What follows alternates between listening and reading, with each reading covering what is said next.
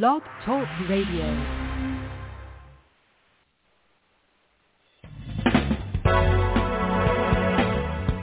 Hello and welcome to Pure Hope with your host, Reverend Janice Hope Gorman. Hope is the name the angels gave Reverend Gorman. Help open planetary eyes. And that's what we hope to do on Pure Hope. Thank you for joining us.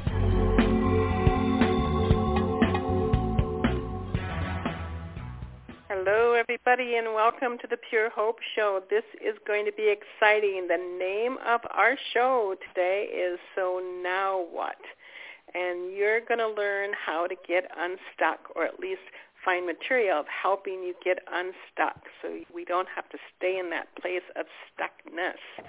We have on the air today Cathy Brennan, and I'm just going to let you know a little bit about her journey and how she came about writing her books and her workbook.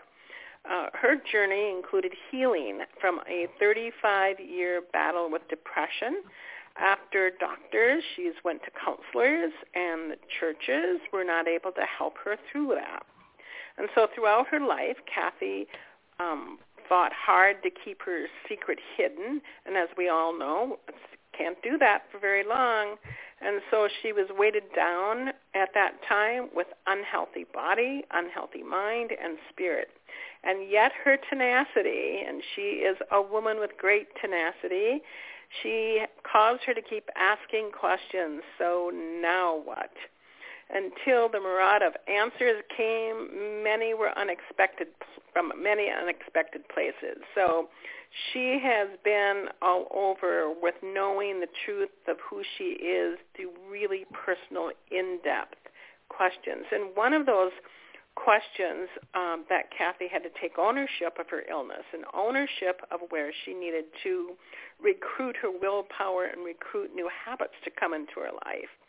And so it is refreshing to talk to her because after freeing herself from depression, which indeed she did, she found herself her inner athlete, and she is an athlete. She has run the Boston Marathon 3 times, running the New York City Marathon, participating in many half marathons, triathlons. She is a writer, a speaker, and she is a coach on the benefits of physical and mental and spiritual health. And on top of all that, she has also been a co-owned business owner in Mankato, Minnesota with her husband, Mike, since 1994. And together they both have been very enthusiastic supporters and philanthropists for national organizations such as the YWCA World Vision, United Way, Fellowship of Christian Athletes, the Salvation Army, and so even here locally in Mankato, she has helped, and Mike has helped many places in the Mankato area, such as the Children's Museum of Southern Minnesota, South Central College, Minnesota State University, and the list goes on and on and on. And so it is wonderful to have her on our blog talk. She has a love of learning and asking questions like, what am I here for? And what is the best way to love? And why would I set a goal in the first place? And how do I become a better person? And so I want to introduce you right now to Cathy Brennan. Welcome, Cathy. How are you, my dear? I am doing great, Hope. Thanks for that complete introduction. You know, we get to a certain age and we have a lot of stories and history and things we've done. Yeah. So thanks for having me. You know, you are welcome. I love reading bios because, and many people always say, well, you know, that's a pretty long bio. But when you get to our age and you work through events and you work through what I call the curriculum of our life, is that we do have long bios, and we should be proud of it. So very proud of it. Yeah. So tell our listeners a little bit about, because now with the pandemic somewhat over and we're moving into this time-space continuum, there is a lot of depression going on as we begin our new norm. And, of course, suicide attempts and thoughts about that. What is one thing that you would tell our listeners who happen to be in that spot right now today? Yeah, good question. What I learned through my long journey with depression is that depression is not simply a mental health disease. It's not simply something wrong in your brain. Depression is like a three-headed monster. It will attack your body, it will attack your mind, and it will also attack your spirit. So often, my first place that I went to once I acknowledged that something was wrong was I went to the physicians and I asked them to fix me, and we tried 5 different rounds of antidepressants, thinking if I just get my brain chemistry in order, this will go away. And for some people, that's primarily what it is.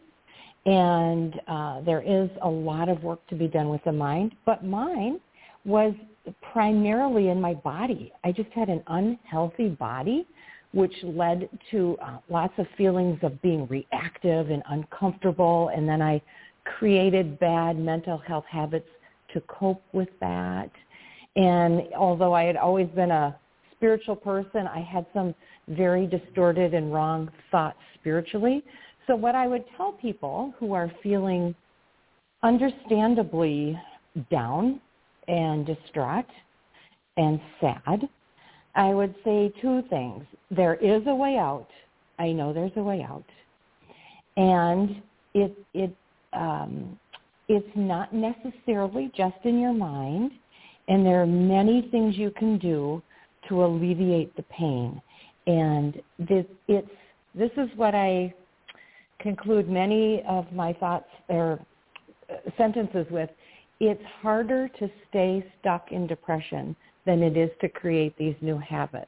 And although they may seem impossible to create a new habit, like to change your thinking, it's easier to do that than to stay where you are. Because if you're sad and depressed and despondent, that's hard work.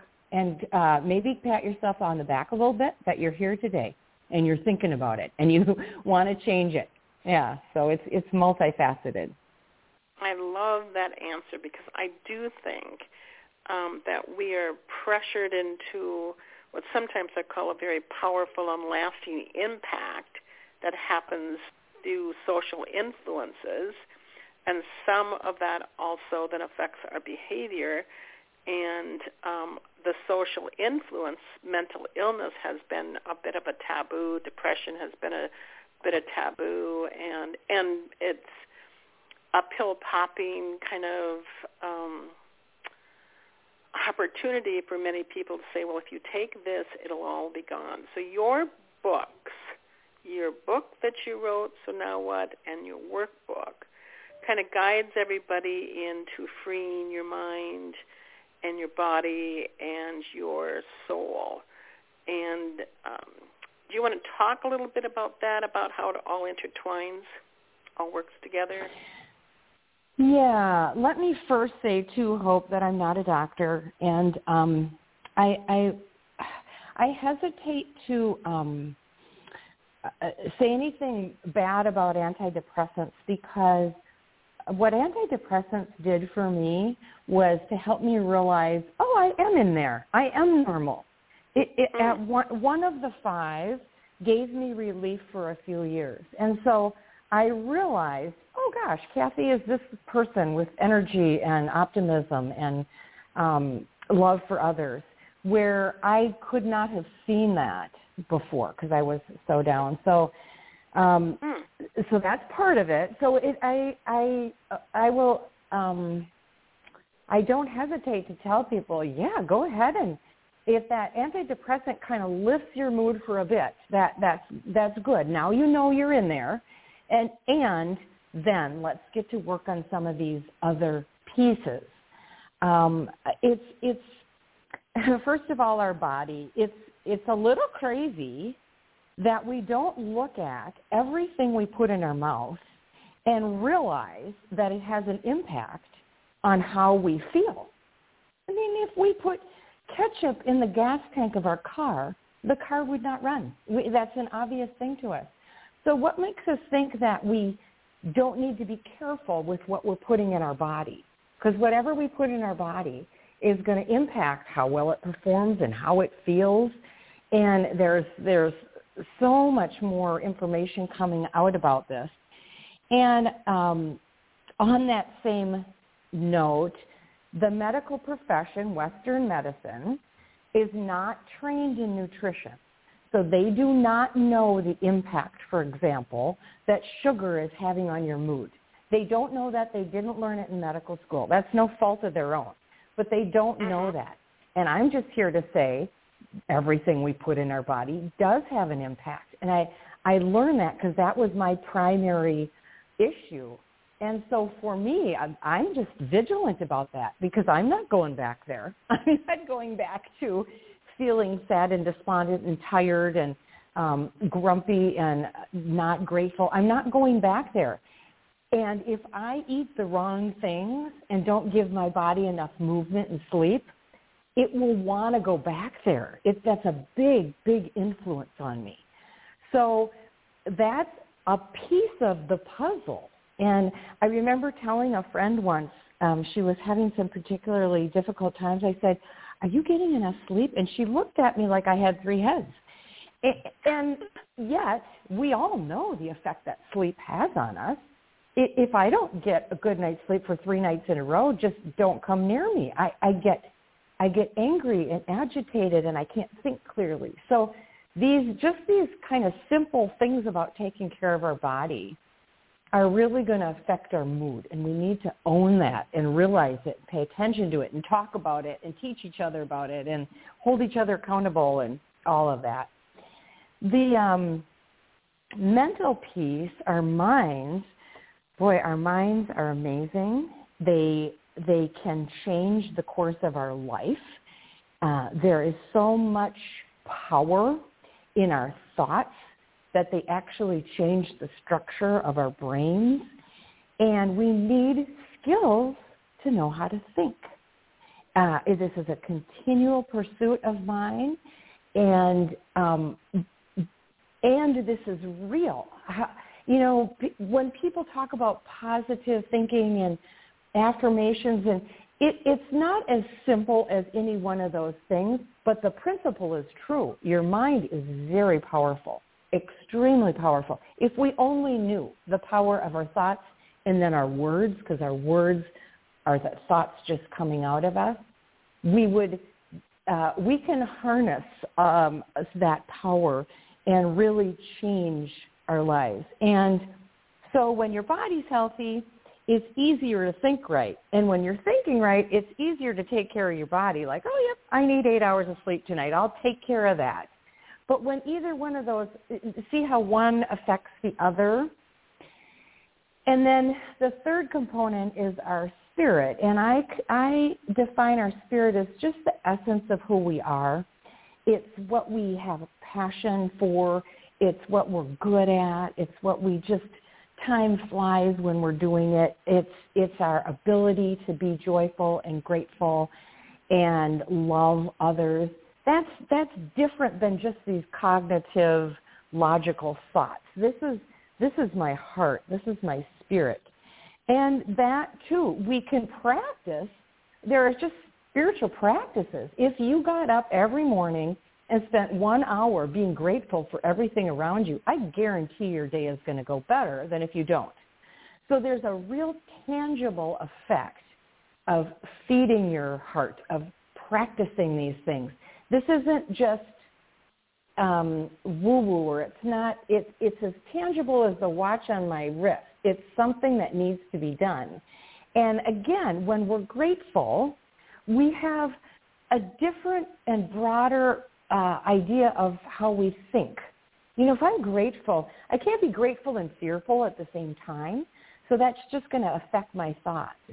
And if I'm trying to love myself and others, I'll take care of this container that I'm in, this body. I see it as just a separate thing that needs to be cared for. It deserves to be cared for. And so my spirit affects both my body and my mind. And the beautiful part of this is that they all affect one another, either in an upward direction, but they can also affect each other in a downward direction. And so wherever you're at, with a relational problem or a physical problem or a hopelessness problem, you can stop and say, oh, gee whiz, I'm sick. Here's what I'm going to do. I'm going to think really well. I'm going to maybe even turn my mind off, or I'm going to be hopeful for how this illness can help me. We're going to use the other parts to support the part that's weak. So if the body is weak, I'm going to use my mind and my spirit to build it up. And doctors even know this. They know that when people have others praying for them and when they have positive thoughts and a positive mind, that their body will heal faster. So they all impact one another. And I don't think we 100% believe that.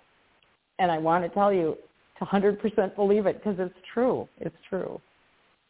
Yeah, because it's hard to find books, health books, that will weave all three of those things together. And I just wanted all of our audience to know is that, I've heard you tell the story that everybody thought I was healthy because I was thin, and that you didn't have a weight, but a nutrition problem. Yeah, and I thought I was healthy. And I actually remember in college clearly thinking, if I never eat another piece of fruit or vegetable in my life, I don't care because I don't like fruits or vegetables. And with this false belief that because I was thin, I was somehow healthy. But the truth was I was addicted to sugar. I would get up and have a bowl of sugary cereal, and by 10 o'clock I'd be hungry, and I'd grab a Snickers bar, and at lunch I would be starving again, and I would grab whatever. And I didn't gain weight, so then I thought I was healthy, but my body was very unhealthy. And it was reactive, and it was uncomfortable, and my digestive system didn't work, and I wasn't giving myself enough water. All these things, I wasn't paying attention to my sleep. And because I had this propensity, all that discomfort, then I just became negative, and I saw all the negative, and I became reactive to whatever was around me. So, yeah, our body is so, I wish we could see our body as a separate entity. It's so, in our culture, it's so intertwined with your worth or your value or how ambitious you are versus lazy. I mean, we look at weight as a weird kind of measure of a person's worth, but our body is simply this container we're living in. And, if you live in a house, you can live in a messy house or you can live in a clean house. You can live in a, you can decide how it's going to be. And when we're living in a healthy body, life is just easier. It's just easier. You're going to have more energy. You're going to think more clearly. You're going to move better. So I want, especially women, because it's so messed up in our culture, I want women to eat to be healthy. I want everything you put in your mouth to think, is this healthy? Is this healthy for me? Is this good for me? Is this good for my body? This body that I'm living in, I can't get out of it. And I'm going to have to carry this around. I'm going to feel the aches and pains. Is this healthy for me? And then the weight will be what the weight's going to be. That's a weird, skewed, I don't know if it's a patriarchal measure or whatever, but it's a weird measure of a person's health. It's not weight. Yeah. I love that. I hope all the women hearing this, really soaks that into their consciousness and into their fiber of their body, because it is a kind of a weird setup for women, and we need to, dismantle that and create something that is really what is the product of health. And that's why when I read your book, I felt that the weaving of those, the body, the mind, the spirit, and the soul, all of that really came out in the book. So Why did you write the book? You know, many people go through this. So was it a sign from God? Was it a sign from Spirit? What came over you one day when you must have woke up and you said, I think I'm going to write about this? Yeah. I had learned about my love of writing through a life coach. And I was an accountant. I ran a business. So this is who I identified myself at. I'm not creative. I'm just an accountant. I just keep track of numbers. But through this coach that I was working with, I discovered my love of writing. And I love to tell this. So I'm in my 40s at this point, and all of a sudden this vision comes into my mind. And I remember having a clear picture when I was a teenager of myself sitting at a typewriter, because that's all they had when I was a teenager. I was sitting at a typewriter, looking out a big window. I was wearing a black and red flannel shirt. There were pine trees outside. It was lightly snowing, and I was typing. I was at a typewriter writing. So I had this vision when I was a teenager of being a writer. And then I became an accountant, and it disappeared. And so I discovered my love of writing, and one day I was going through some computer files and cleaning some stuff up, and I found a story. I don't know what I was just thought, what is this? And I opened the story, and I read the story, and I thought, that is really good. Who wrote that? Where did I get that? And then I realized I had written it. And I thought, oh, well, there you go.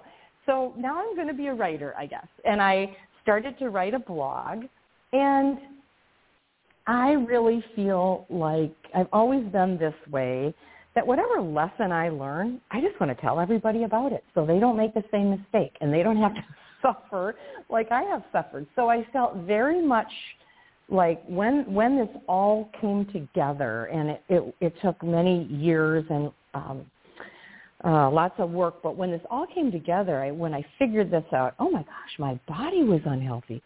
And then when I started to get that healthy, then I had to figure out my mind and my thinking. And then when I got that figured out, then I moved on to my spirit, and I got my spirit in line. So when I figured that all out, I thought, oh gosh, everybody needs to know this. Everyone needs to know this, especially with mental health issues, because at the time and even now, people don't realize how this is complicated, and that's why it's so insidious, because it's complicated. But we can piece this out. We can realize I got to take care of my body to take care of my mind.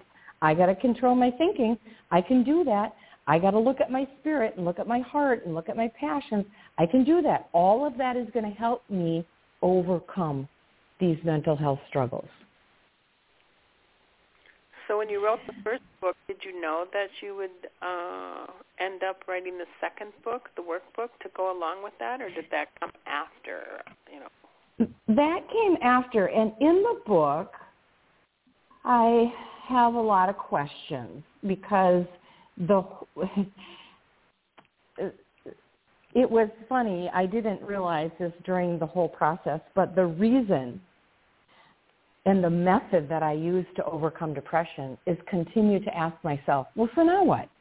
If that didn't work, well, so now what am I going to try? So now what? So now what? And so I have questions in the book because I believe that people have a lot of their own wisdom, and if they get stuck, sometimes they need someone else, but these questions are so good. If we need to just face these questions ourselves. Well, if the antidepressants aren't working, I'm the one suffering. The doctor isn't suffering. My coworkers aren't suffering. I'm the one that's suffering. So I'm the one that has to figure this out. So now what? So questions are a great big thing in my life. I just continue to pursue and ask myself questions. So when I got done with the book, I realized, there's for every question in my book, I have 3 on the workbook. So and writing out the answers to your questions is like magic. We pull stuff up from our non-conscious mind and we put it on paper. And when it sits there on paper, it stares back at us. And now our ego does not have the ability to change it. We've just written down something, and now we have to look at it. and ask ourselves further questions. So the workbook just came out of just thinking through the questions isn't enough. First of all, there are more questions to ask, and writing it out is the next step to take. If you're willing to do this and to invest in yourself and to really get to the root and change your behaviors and your thoughts and your heart and your life. Why do you think people get stuck to begin with? I mean, I know in your book you talk about perhaps it's someone's unwillingness to get unstuck or do something about it. Is that what you see? Like, why is it that you think people get so stuck in their own habits? I think one of the main reasons is we don't believe that doing the work to get unstuck is going to be worth it. We think that'll be too much work. That's just too much work. But it's a lot of work to be stuck. So that's kind of a main tenet of the book. It's a lot of work to stay there. But the biggest reason we get stuck is fear. And it shows up as anger. It shows up as excuses. It shows up in so many different awful ways. But fear is a great big problem. We are afraid of so many things, and we don't face the fear. We just medicate the fear, or we ignore the fear, or we blame the fear. So fear is a big, big reason we get stuck. We fear rejection. We fear so many things. And then all of the rest of our feelings. Fear is a feeling, but we have all these other feelings too that we get stuck in instead of looking at them and asking ourselves, I'm so sad. What is that sadness telling me? These big emotions are just signs to us of that something is going on. So it's up to us to figure out what that is. Other reasons, Hope, are that we believe things about ourselves that aren't true. We have skewed beliefs. A lot of those come from our childhood, or the messages we're getting from culture, or our significant other can be giving us messages and we're believing in them and they're not true. We also try to control things. We can get stuck just because we're trying to control something we can't control. We try it over and over. Hey, I'm guilty of this. That's just what I want to say is, all of us, we continue to get stuck, and that's just peeling the onion away. It's just like the next thing to learn, and the next thing to evolve to, and the next thing to become more of who you purely were meant to be. So it's good to get stuck, because now this is a sign. This is the next thing to work on. This is something else that needs to be uncovered, healed, looked at a different way, supported. Each one of these things, it's good. It's good when we get stuck so that we can get to the next thing. Another reason we are stuck is we don't have the skills. We don't even know what to do. So I had negative thinking for years and years and years. I just had all these negative thoughts in my head. Well, first of all, I didn't even know that was not normal. And then once I realized that, I didn't know how to stop it. And there are ways to do it. I just so wish that people knew who I used to be so they could see, like, if I could do this, anyone can do this. If I could come from where I was and the thoughts I had and the beliefs I had and the actions I had to where I am now, you would understand. Everyone has the capacity to do this. Yeah. And I think that's so important because, again, the whole socializing on dieting or mental health and so on and so forth, I think that also that women get stuck because they think that they can do intermittent dieting or cleanse the body by fasting from time to time, which I think is all good. But I think people who have had emotional, mental, stuck habits think that going on a diet will unstick them in all of those places. And I always tell people that's a bit like changing the chairs on the Titanic. It's still going to go down if you don't address all of those different areas of your life. Well, and everybody's body is different, and everybody's trauma is different, and everybody's experiences are different. And so that's why I go back to that eating to be healthy instead of to be thin. We're just going towards the wrong target. Wouldn't we all love to live in a body that we feel good in? It would be like, who wants to wake up every morning achy? Who wants to not be able to sleep? Who wants to have to pop pills to take away pain? Wouldn't we love to live in a body that just worked well for us? This works well. That doesn't automatically happen. We have to care for it. And some people have to care for it more than others, and we each need to care for it in our own unique way. So again, we're using weight as this metric, and it's not necessarily, that's not necessarily it.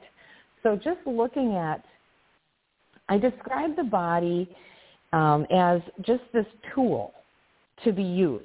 It's the tool that I'm going to move around my life in. And it needs, if I could just look at it separately, apart from myself. It's just sitting there, my body. It can't do anything on its own. So I need to feed her. I need to feed her the right foods at the right time, in the right amounts, whatever she needs to feel good.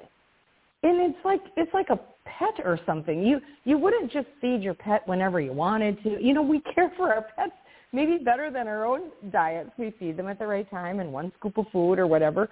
We need to look at our bodies that same way. Just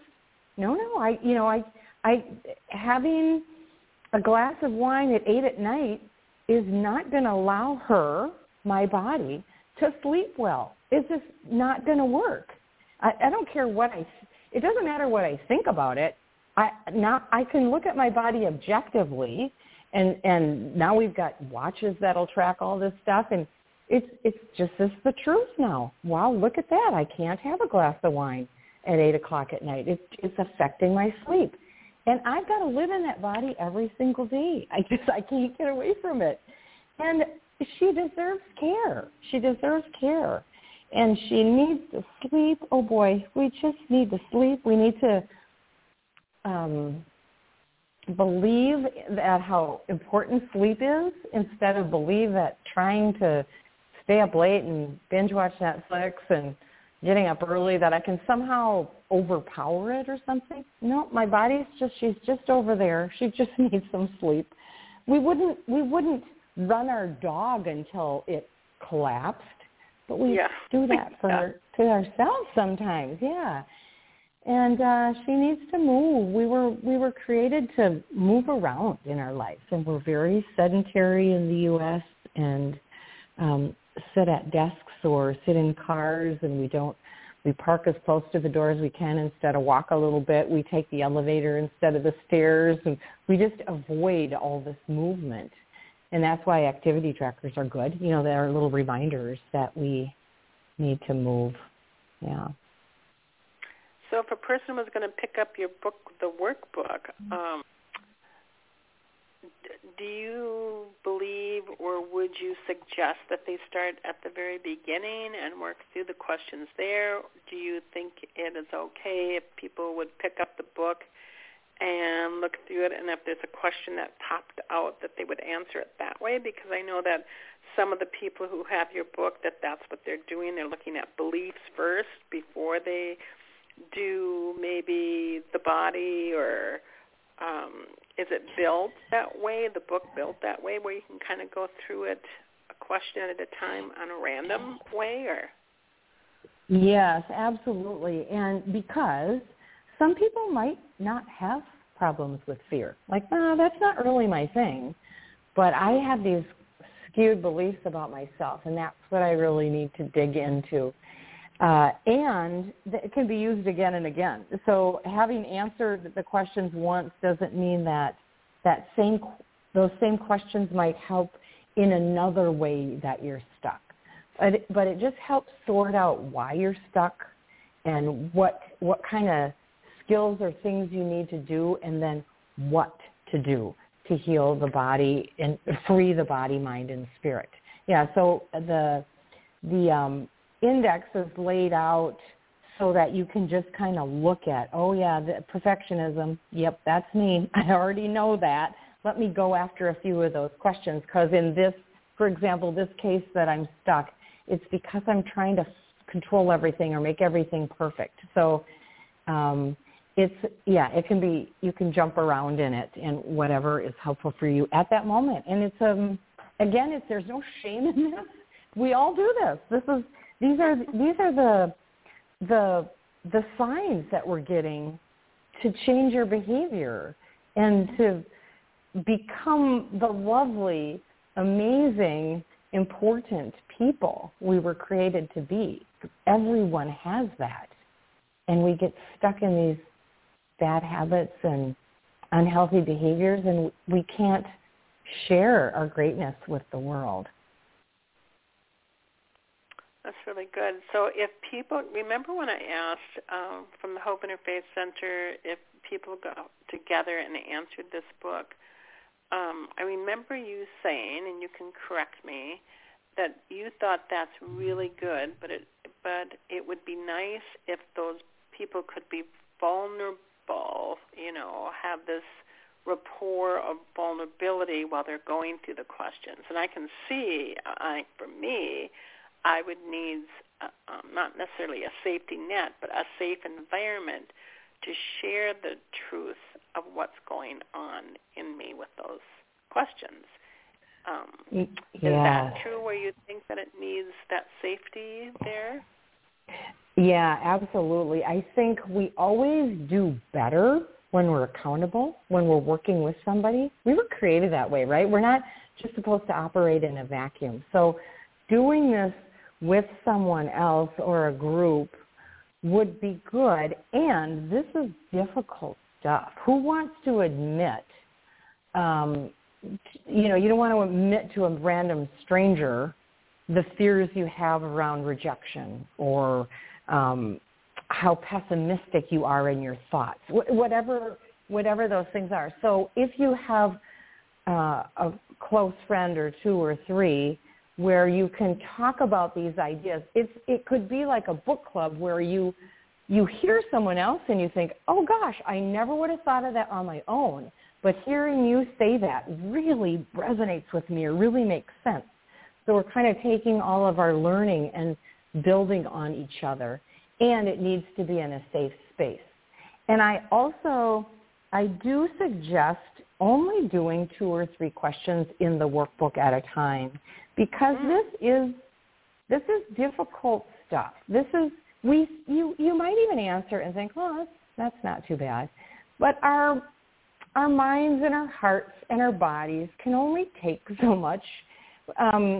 We need to be a little gentle with ourselves as we walk through this transformational stuff. It doesn't happen overnight, and we sometimes need to just give ourselves a little self-care while we ponder these things and not push ourselves into an immediate overnight new way of thinking.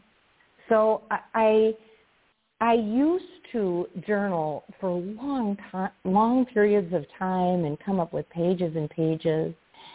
And more recently, though, I have been doing it in little bits and pieces and then trying to remind myself the rest of the day, what's the little piece that I got this morning. And I believe that's more effective. And it's not such a big trauma to your system. It's not so cataclysmic, but it's one little step at a time. And that's also easier to maintain. If you're going to work out, don't start with 6 hours a week. You're not going to keep that up, if you haven't done anything before. Start with something that's sustainable. Take a little step every day. or every other day or every third day instead of, wow, I'm going to be an athlete now. I'm going to work out 6 hours a week. So, yeah, it's the same with this kind of work, a little bit at a time. Mm-hmm. Yeah, because I was just reading some of the questions right now about, who do you have faith in? Who do you not have faith in? How do you engage with others on a weekly basis? What foods give you extra energy?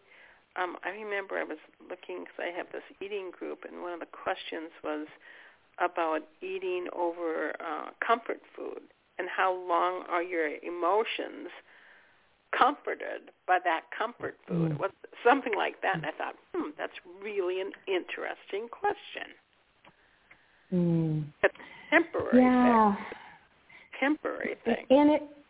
And it's different for each of us, and sometimes it's once we ask the question, it's obvious. But before that, it's just a habit.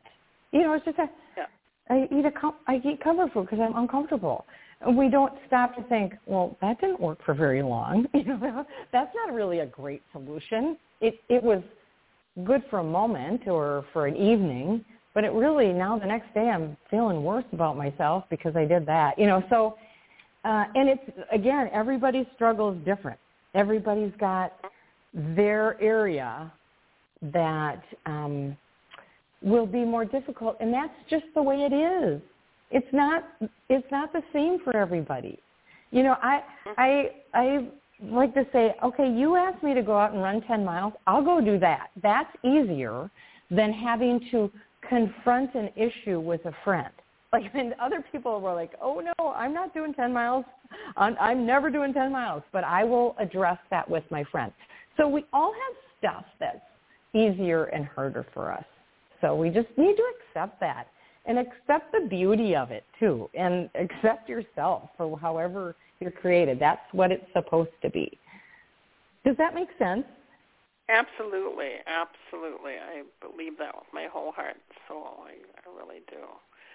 So as you continue to journey and come to balance within your life, have there been any heroes in the field of health and balance, like book authors that you have read that have influenced you to be a better you? Yeah, and in different areas, there's so many. I'm very fascinated with the brain because when I was diagnosed with clinical depression, I actually wanted them to just take a piece of my brain and figure out how we could fix this whole thing. So I just became fascinated with the brain.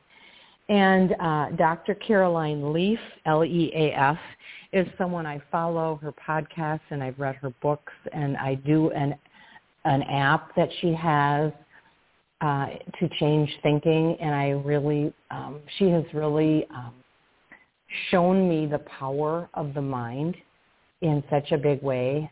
Also in that arena is Dr. Daniel Amen, who is started taking brain scans in around 2000, and we're just figuring out a lot about the brain. It's kind of the next frontier, I think. In the mental health arena, I like to listen to Dr. Henry Cloud. He does a lot of work on boundaries. He is very clear about how to have good relationships with boundaries. And, so there's just some very good principles there. One of my favorite books and principles also in the mental health arena is The Four Agreements by Don Miguel Ruiz. It's a shorter book. It just has these 4 principles that are so simple to understand and take a lifetime to master and are worth mastering. In the area of food, I haven't read a food book in a long time, but the first one I read was Potatoes Not Prozac, which is about treating depression with nutrition instead of medication. And so that just flipped everything on its head for me because this was in the 90s, and no one was talking about that at the time. So that was very good. I also read the Whole 30 book, and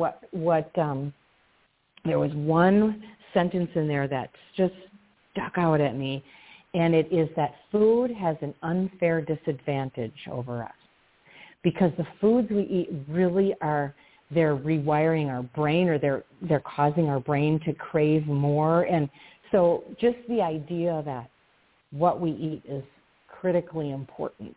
And everyone needs to figure out what their own plan is for eating, just because our bodies are different. Everybody's going to need something different. So I can't offer, here's the food plan to help you, except to say that it's just, and we have so much information now. There's so many good ideas out there on the internet, and it's our responsibility to figure out the best way to do that. Spiritually, of course, Oprah, she's done a fantastic job of bringing our spiritual awareness into the mainstream, as the church has disappointed so many people, and she's just kind of made it okay to be a spiritual being. So she's fantastic. Brene Brown has a lot of good stuff. I'm just reading this book, or have read this book by Michael Singer, who called The Untethered Soul, who talks about how standing outside of ourselves and just kind of observing ourselves. So those are some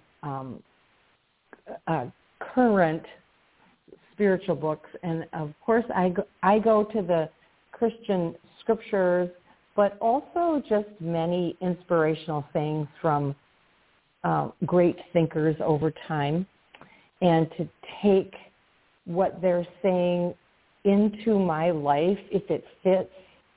And that is not to at all be wishy-washy, that I'm following this person and then following that person, except to check the truth of what that saying has. There's reasons some of these sayings stand the test of time, because they really connect with people and teach people things and lead them in new directions. And so I am a big fan of watching what different thinkers are saying. And I'm not swallowing all of them, but I'm checking them against my own reality. So that's a long-winded answer to just say there's so many good people out there to follow. I'm sure there are many more that the other one I do want to mention is Lucinda Bassett. And that was a book I read when I was working through my depression. And, what was the name of it? I know this.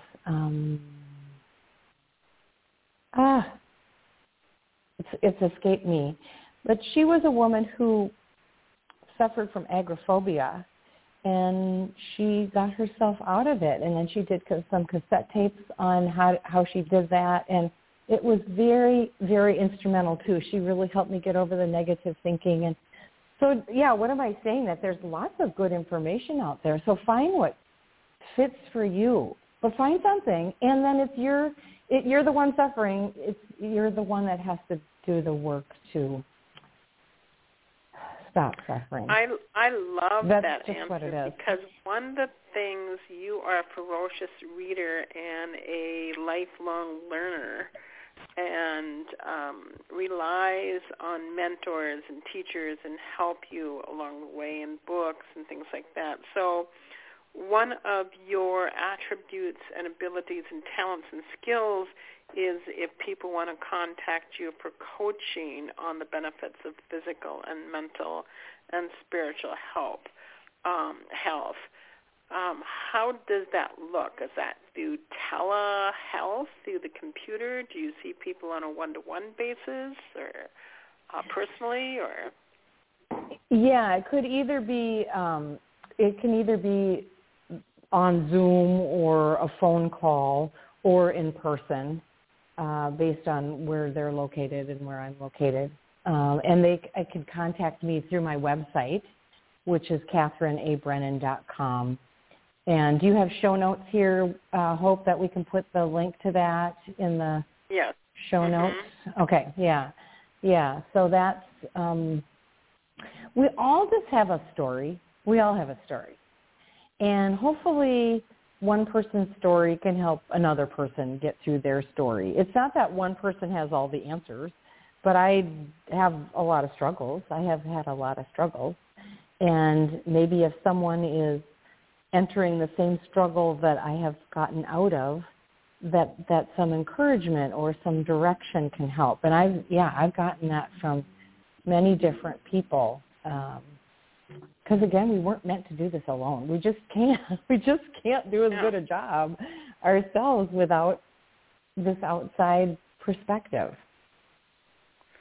Yeah, I love it that, I saw you speak a couple times publicly, and you said, we all have a story, and lots of times we only show the tip of the iceberg, and there's something underneath the water there that's much bigger that we might need to talk about, to do a quest for, to really find the truth of who we all are. And I love the fact that on your books you talk about that we all have this kind of unique blueprint or the purpose of, and I don't think, just as you don't think when we talk together, you cannot bring your, I call it the sacred contract or your blueprint or your gifts out to the world, your purpose out into the world, if there is a lot of stuff yet there to uncover inside. And that's what I've seen in your books, to help people uncover those pieces. Yes, and it's easier to do, even though it's hard work, it's easier to do that than stay stuck. It's just hard work to stay stuck. It's easier to move forward, even though that takes some effort. Yeah. Well, I've got two more questions. Someone asked me to ask you, so what do you think technology to our children as well as to our adults, how do you think technology, whether it's computer games or gaming or television or phones, has kind of caused us to become unbalanced? And do you see that as a concern for our kids that are growing up in such a technical world? Wow, that's a good question. Well, I'm not an expert, only in that I've been doing technology since we started our business in 94. Oh, actually, I started before that. In 87, I leased my first computer. So I've been doing technology a lot of my life. I did it before my kids were born, but they're better at it than I am, and that's just a reality. I think technology it's a reality. It's here. We can't ignore it. And just my opinion, that it is an easy way to be passive, or it's an easy way to be disconnected. I know in our business, as things evolved and everyone was sending emails to everyone and copying everybody on all these emails, and I was the one running around saying, just call them. Don't send them an email, because people are ignoring your emails. Or it's like a easy way out to just send an email when you really need to have a discussion. And I wonder about our kids' ability to relate and to have conversations, to have difficult conversations, because they're hiding behind the technology. And it's not their fault. I mean, many kids now, it's just been in their hands since they were 12 years old or something. And so as you asked that question, the thought that came into my mind was, technology is not natural. Like, an iPhone didn't grow on a tree. It wasn't natural, like food and the earth and fire. And our relationships have to be natural. We just need to connect with each other, and it's tricky. It's tricky. Don't I know it? It's just tricky to have good relationships. So I think technology kind of gets in the way. And, okay, so on the other hand, I'll say I have connections with people from high school, with many people that I wouldn't have connections with because of technology. And they're sweet. And we encourage each other. And even all my nieces and nephews, I get to see all their beautiful faces on Facebook and stuff where I wouldn't normally do that. So certainly there are benefits of technology, and then there are risks. And so now this becomes, I'm just formulating this answer, Hope, it becomes something else for us to manage. So I need to manage technology in my life, and for some people it's difficult to manage because it's easier to just send a rude text than call up someone and have a conversation or meet them face to face. So we, as humans, we kind of go to the whatever's easiest. So technology just becomes something to manage, and then it has all these benefits too, because you can find a lot of good information on anxiety and depression and diets and sleep and spiritual matters. You can find a lot of that just sitting in front of your laptop, where I couldn't do that in the early 90s. It wasn't available. So yeah, that's it's true. Both and each person is going to have to manage that themselves. That's a good question, and it's a big question, and it's even more complex than that, because there's all these people and entities behind the technology that are having a lot of power in our lives that may or may not have our best interest at heart, One last question, and then we're going to log off. If you could have lunch with any person, dead or alive, who would that be? Someone else. Well, you, of course. You. Sweet. Not Jesus or Mahatma Gandhi or Oprah. Who would I have lunch with? I think I'd have lunch with Brene Brown, because she's so spunky. She just kind of tells it like it is, and she's very vulnerable. She just lays it out there. She has a lot of knowledge, a lot of research. I like all that data and information, yet she seems so very down to earth, and she puts out some funny videos, and I think I would like to have lunch with her. That just pops into my head because I feel like I could relate to her, and that we'd have just a good time. Yeah. Yeah, I think you guys would have a good time too. And then invite me if you get to go with her. Okay, I would. I will. Hey, Renee, are you listening right now? Where can our listeners once again get your books?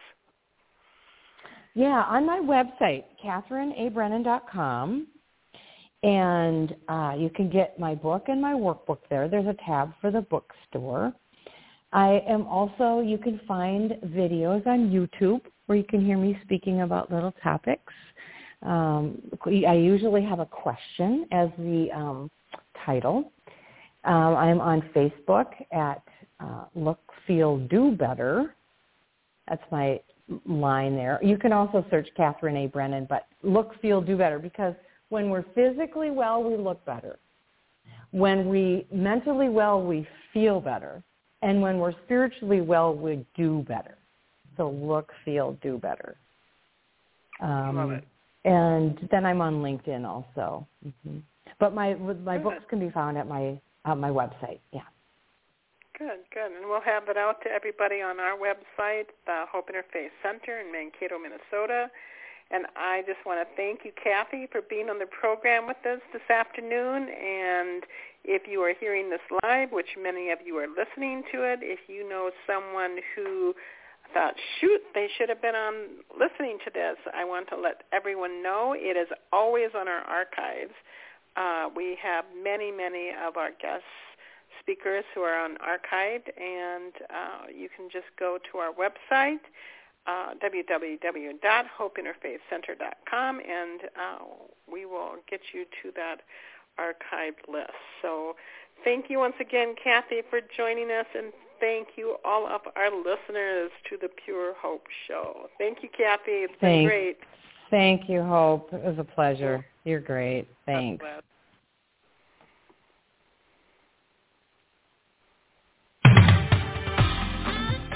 Thank you for tuning in to Pure Hope by Reverend Janice Hope Gorman. And until next time, remember that true greatness consists in being great in the little things.